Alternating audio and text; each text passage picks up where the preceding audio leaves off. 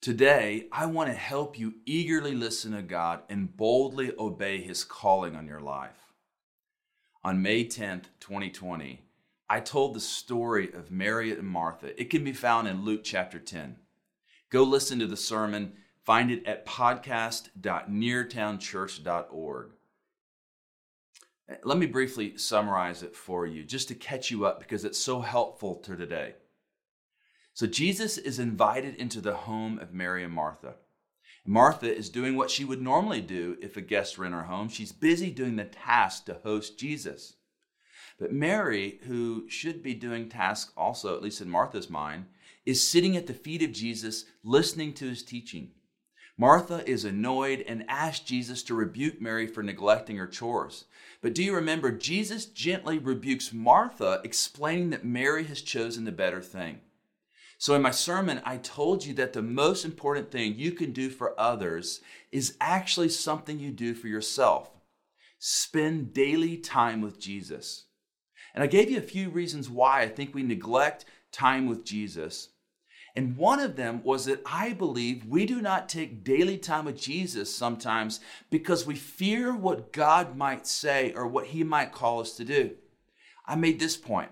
If Martha could hide in the familiar kitchen, she might be able to ignore being sent on mission. The kitchen is comfortable and familiar, but the mission of Jesus requires courage. So today I'm going to unpack that idea more in hopes of inspiring you to eagerly listen to God and to boldly obey what he's saying to you. I had this image in my mind as I'm speaking this morning. I'm reminded of this moment that I have sometimes with my own kids at night, just after tucking them into bed. And they'll make this request sometimes. Well, they'll say, "Preach, Dad, preach." And okay, this is after they've exhausted every other attempt to delay having to go to bed. And I know that they know if I get to preaching, it'll be a few more minutes before they have to drift off to sleep. But a preacher got to preach. So more often than not, I'll grab the Bible on their chest of drawers. I'll open it up to some random place and I'll do my best to read the passage and quickly turn it into a sermon. For me, it's a lot of fun. For them, it delays their sleep. Then the content is different, but my hope is always the same. I want to spark a fire in their young hearts that will lead them to eagerly listen to God and boldly follow his call on their lives. Hey, I'm not your actual father, except for the 4 kids that are watching right now that are sitting next to me in my own living room. But I am like a spiritual father to many of you. And at least in this moment, I am going to father you. So please listen carefully to what I'm about to share. Did you know that throughout the Bible, there is a recurring pattern of God interrupting a person's life with an invitation to boldly follow his leading? I think of in the Bible when God called Abraham. Abraham was formerly a worshiper of false gods. We read about it in Genesis chapter 12. Here's what it says. Now the Lord said to Abram, which is his name before it changed to Abraham, "Go from your country and your kindred and your father's house to the land that I will show you." Verse 2, "And I will make of you a great nation, and I will bless you and make your name great, so that you will be a blessing. I will bless those who bless you, and him who dishonors you I will curse. And in you all the families of the earth shall be blessed." God interrupts Abram's life and calls him to leave his own family, his familiar country, for a foreign land. And in that land, God promises that he would set him up and his descendants up for a special relationship with him. I think of Moses. In Exodus chapter 3, God interrupts Moses' life and speaks to him through a burning bush. Exodus chapter 3, verse 4. When the Lord saw that Moses turned aside to see this bush that was burning up, God called out of the bush, "Moses, Moses." And Moses said, "Here I am." And God told him to go to the Egyptian Pharaoh and demand the Hebrew people be freed from slavery. Now Moses is scared at first, but eventually he obeys. I think of when God interrupted Joshua's life in Joshua chapter 1. And he inspired him with these words 3 times in verses 6, 7, and 9. Be strong and courageous. Because Joshua was going to have to lead the Israelites and traverse with them and through a difficult terrain into a promised land. I think of Esther, who God put in a position of influence, and according to Esther chapter 4, verse 14, for such a time as this. And her influence was going to be to boldly defend the well-being of her people. I think of Jonah. Jonah chapter 1. Now the word of the Lord came to Jonah the son of Amittai, saying, Arise, go to Nineveh, that great city, and call out against it, for their evil has come up before me. At first, he tried to ignore God's call, but eventually God got his attention to cross cultural lines to speak on behalf of God. I think of Jesus and his first disciples. 2 of my favorite verses in all of the Bible, in Matthew chapter 4, verses 19 and 20, where Jesus interrupts their lives as fishermen and calls them to a great future. He says, Follow me, and I will make you fishers of men. And immediately they left their nets and followed him. I think of Peter, who was called by Jesus to step out of the boat and walk on water. And then, of course, I think about the larger group of disciples talked about in Luke chapter 10, where Jesus is gathering them together and says that the harvest is plentiful, but the workers are few. And then he sends them out as lamb among wolves to share the good news about this kingdom of God. Listen carefully to me. The Bible contains story after story of men and women whose life God interrupts for a greater purpose than they would have ever chosen for themselves. These aren't perfect people or necessarily godly people or even moral people, but they're chosen by God for something great. My concern for American Christianity is that we no longer leave room for bold steps of faith. We idolize security and certainty, which makes it hard to hear God's invitation to do hard things. But we never really feel secure or certain, which is so unsettling. So catch this, we try to distract ourselves or settle ourselves with consumption and play. And I want to suggest to you that every person of faith must have at least a few instances in their life where they risk failure and suffering to obey God's call. Listen, every person of faith must have at least a few instances of their life where they risk failure and suffering to obey God's call. Why? Because there is nothing that will enrich your life more than eagerly listening and boldly obeying God's leading to do hard things. I'm talking now to the small handful of those of you whose hearts are burning.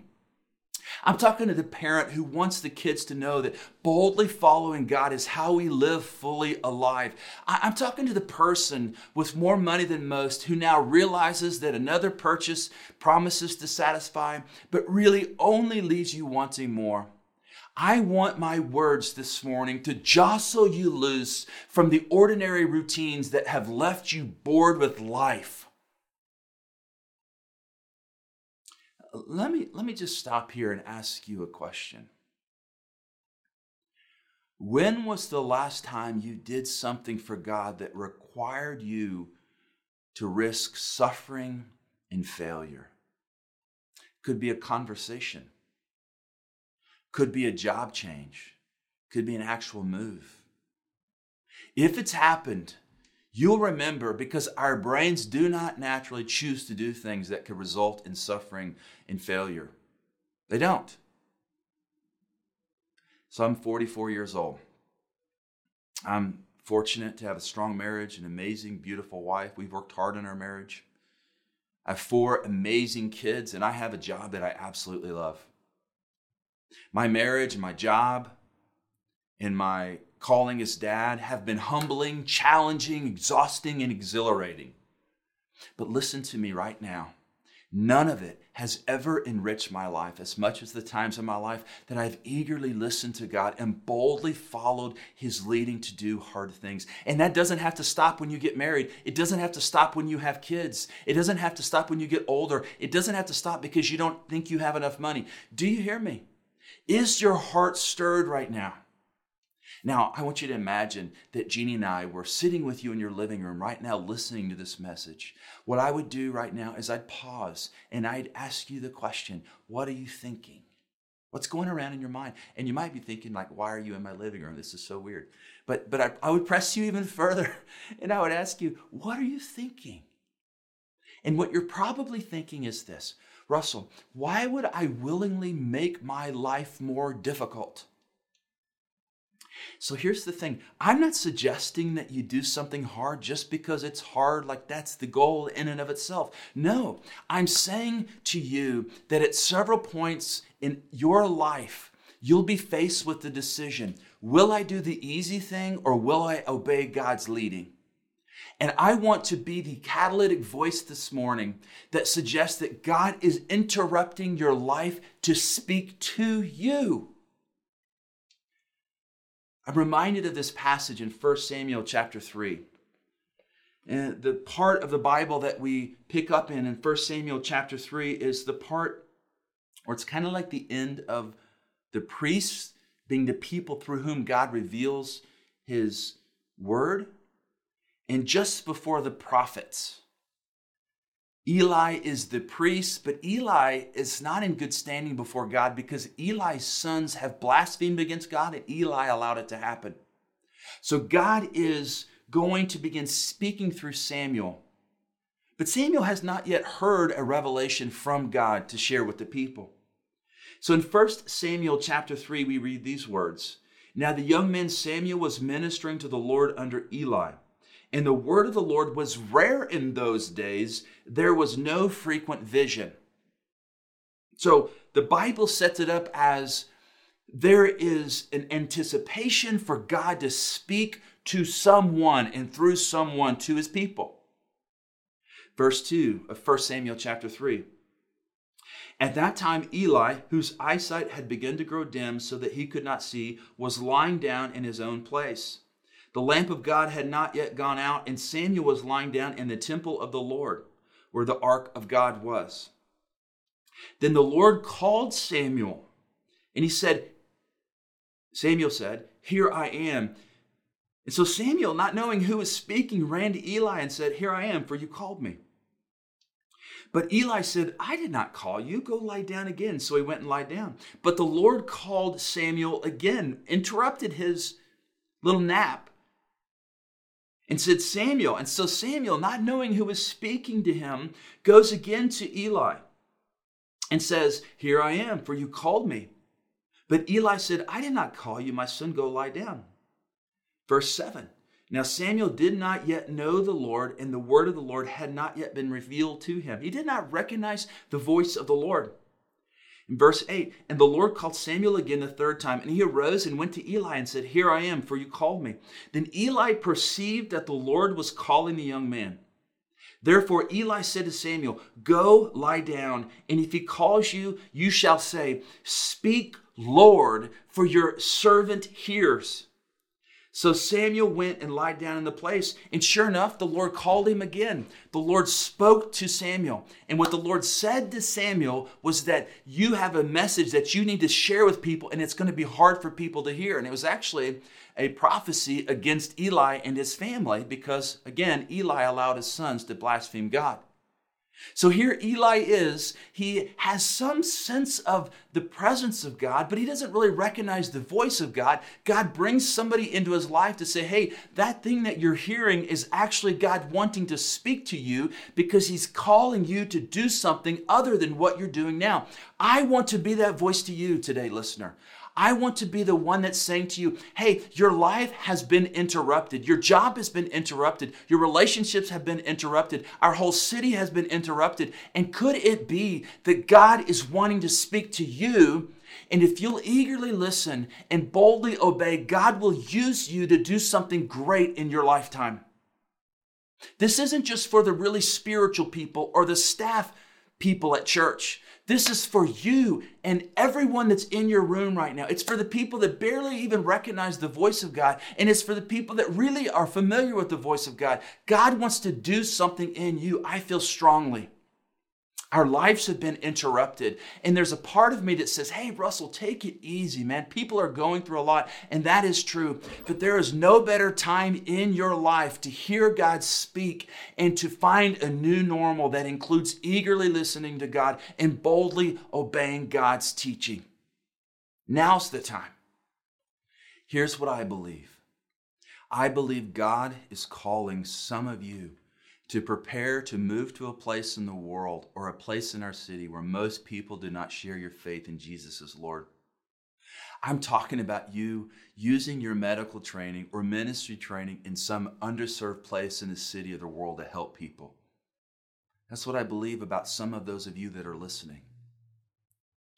I believe God is calling some of you to make a career change or a job change. God can use you in your existing career or existing job, but just for some of you, God is calling you to make a career change or a job change because He has you set up for a different purpose.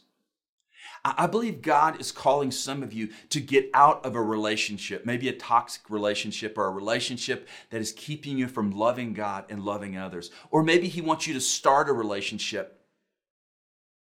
I believe God is calling you to stand up against racism and for equality. I believe God is interrupting your life and calling you to downsize so that you can live more generously. Some of you know that's true. I believe God is calling some of you to commit to our church or to find a new church where your gifts are needed to advance the church's unique mission. He's interrupting your church routine and church life, not so you'll get away from the church, but so that you'll dive into the church to be a part of something bigger. I believe God is calling some of you to wake up from the American dream to really live the life God has designed for you to live. Some of you know that I'm talking to you. I'm talking to the young people listening who will stand alone in their schools if they choose to care about the things of God. The current of promiscuity, confusion, passivity, it does not have to drown you. Greater is He that is in you than he that's in the world. God will speak to you and can use you, teenager, young person, and He will use you to make a difference in your world, not someday, but today. I'm talking to the 20-somethings who grew up privileged and are now educated, whose only vision for life is a stable job, drinking buddies, and a spouse.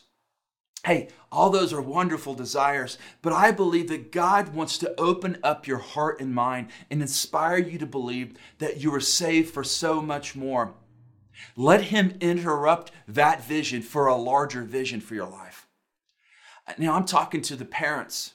I'm talking to the parents like Jeannie and I who want our kids to grow up with a red-hot passion for carrying out the mission of God to seek and save the lost in the world. I think so often of Psalm chapter 127, verse 4, where it says, like arrows in the hands of a warrior are children born in one's youth. I want to think of myself as a servant warrior who boldly obeys God. I don't want to be a passive, docile, domesticated, lifeless parent who only cares about my kids getting a good education and learning to work hard. And those are important things, but that's not the most important thing. I'm talking to the empty nester who's old enough to have something to say and young enough to have the energy to say it. I'm talking to you, my friends, my church family, and people that are willing to walk with us in this season, in hopes that God will give you the strength to obey whatever He's calling you to do. And you might say, Russell, would you just leave us alone? Why would you bring this kind of a word when all of our lives are being turned upside down? And if you're hurting, then forgive me, because that's not my intent. I want to be a catalyst in you, understanding that now is exactly the right time to speak these words into your life, because all of us are finding a new normal.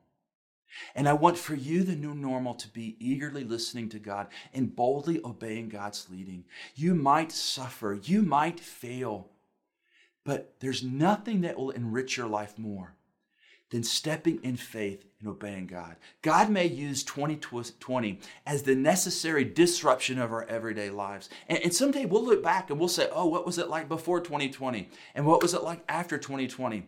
And my hope is that what this year will be for you is an opportunity for there to be some new normals. And one of those being that you'll eagerly listen to God's voice and obey his teaching. It will not be easy. The road will be bumpy. But let me tell you this, and there are some of you, I believe it right now, that are still listening, and you know right now because your heart is burning. There's something in you that's stirred because you know that God is calling you to do something. Let me say this to you. Do it. Step out on faith. My job as your pastor and as your friend is to support you and empower you. I hope it's in the city of Houston. I hope that you'll work alongside us in Houston to establish God's kingdom through the preaching of the gospel and telling people about God's love for them through Christ. But maybe it's not in Houston. Maybe it's another city. Maybe it's some other place in the world. Whatever it is, do it. Go for it. I love you enough to say you do not have to settle for a life that worships the idols of security and convenience. You don't have to worship those idols. And some of you know it. And some of you want more for yourself than you have wanted ever in your life. And what I would say to you is do it. Go for it. God is with you and I am with you. And I promise you this, just like I'm challenging you to do this, I'm going to do the same. And for those of you that are parents, and I'm going to say this as I begin to draw this to a close. What happens when you get married and you get an established job and your family starts to grow with more children is you start to think to yourself that it's more difficult to eagerly listen to and obey God's calling, especially as you consider the possibility that God would call you to take a real step of faith. Listen, God is still working in you and calling you. And in your mind, things might be more complicated as you have more children. But God is able to do more than we could ever ask or imagine. And here's what your kids need to see from you. Sure, they need to see a good dad, a good mom. They need to see that you're committed to the church and that you love to read the Bible. They need to see that you love people that don't know Jesus, that you're willing to love your neighbor. But here's really what they need from you. They need from you stories where you have gotten on your knees and you have asked God, what do you want us to do? And when you've heard God speak, even if it risks suffering or failure, you are willing to step in faith. I want for that voice to ring in your heart today. God is with you. Take the step of faith. You can do it. I love you. Now let's think on and pray about these things.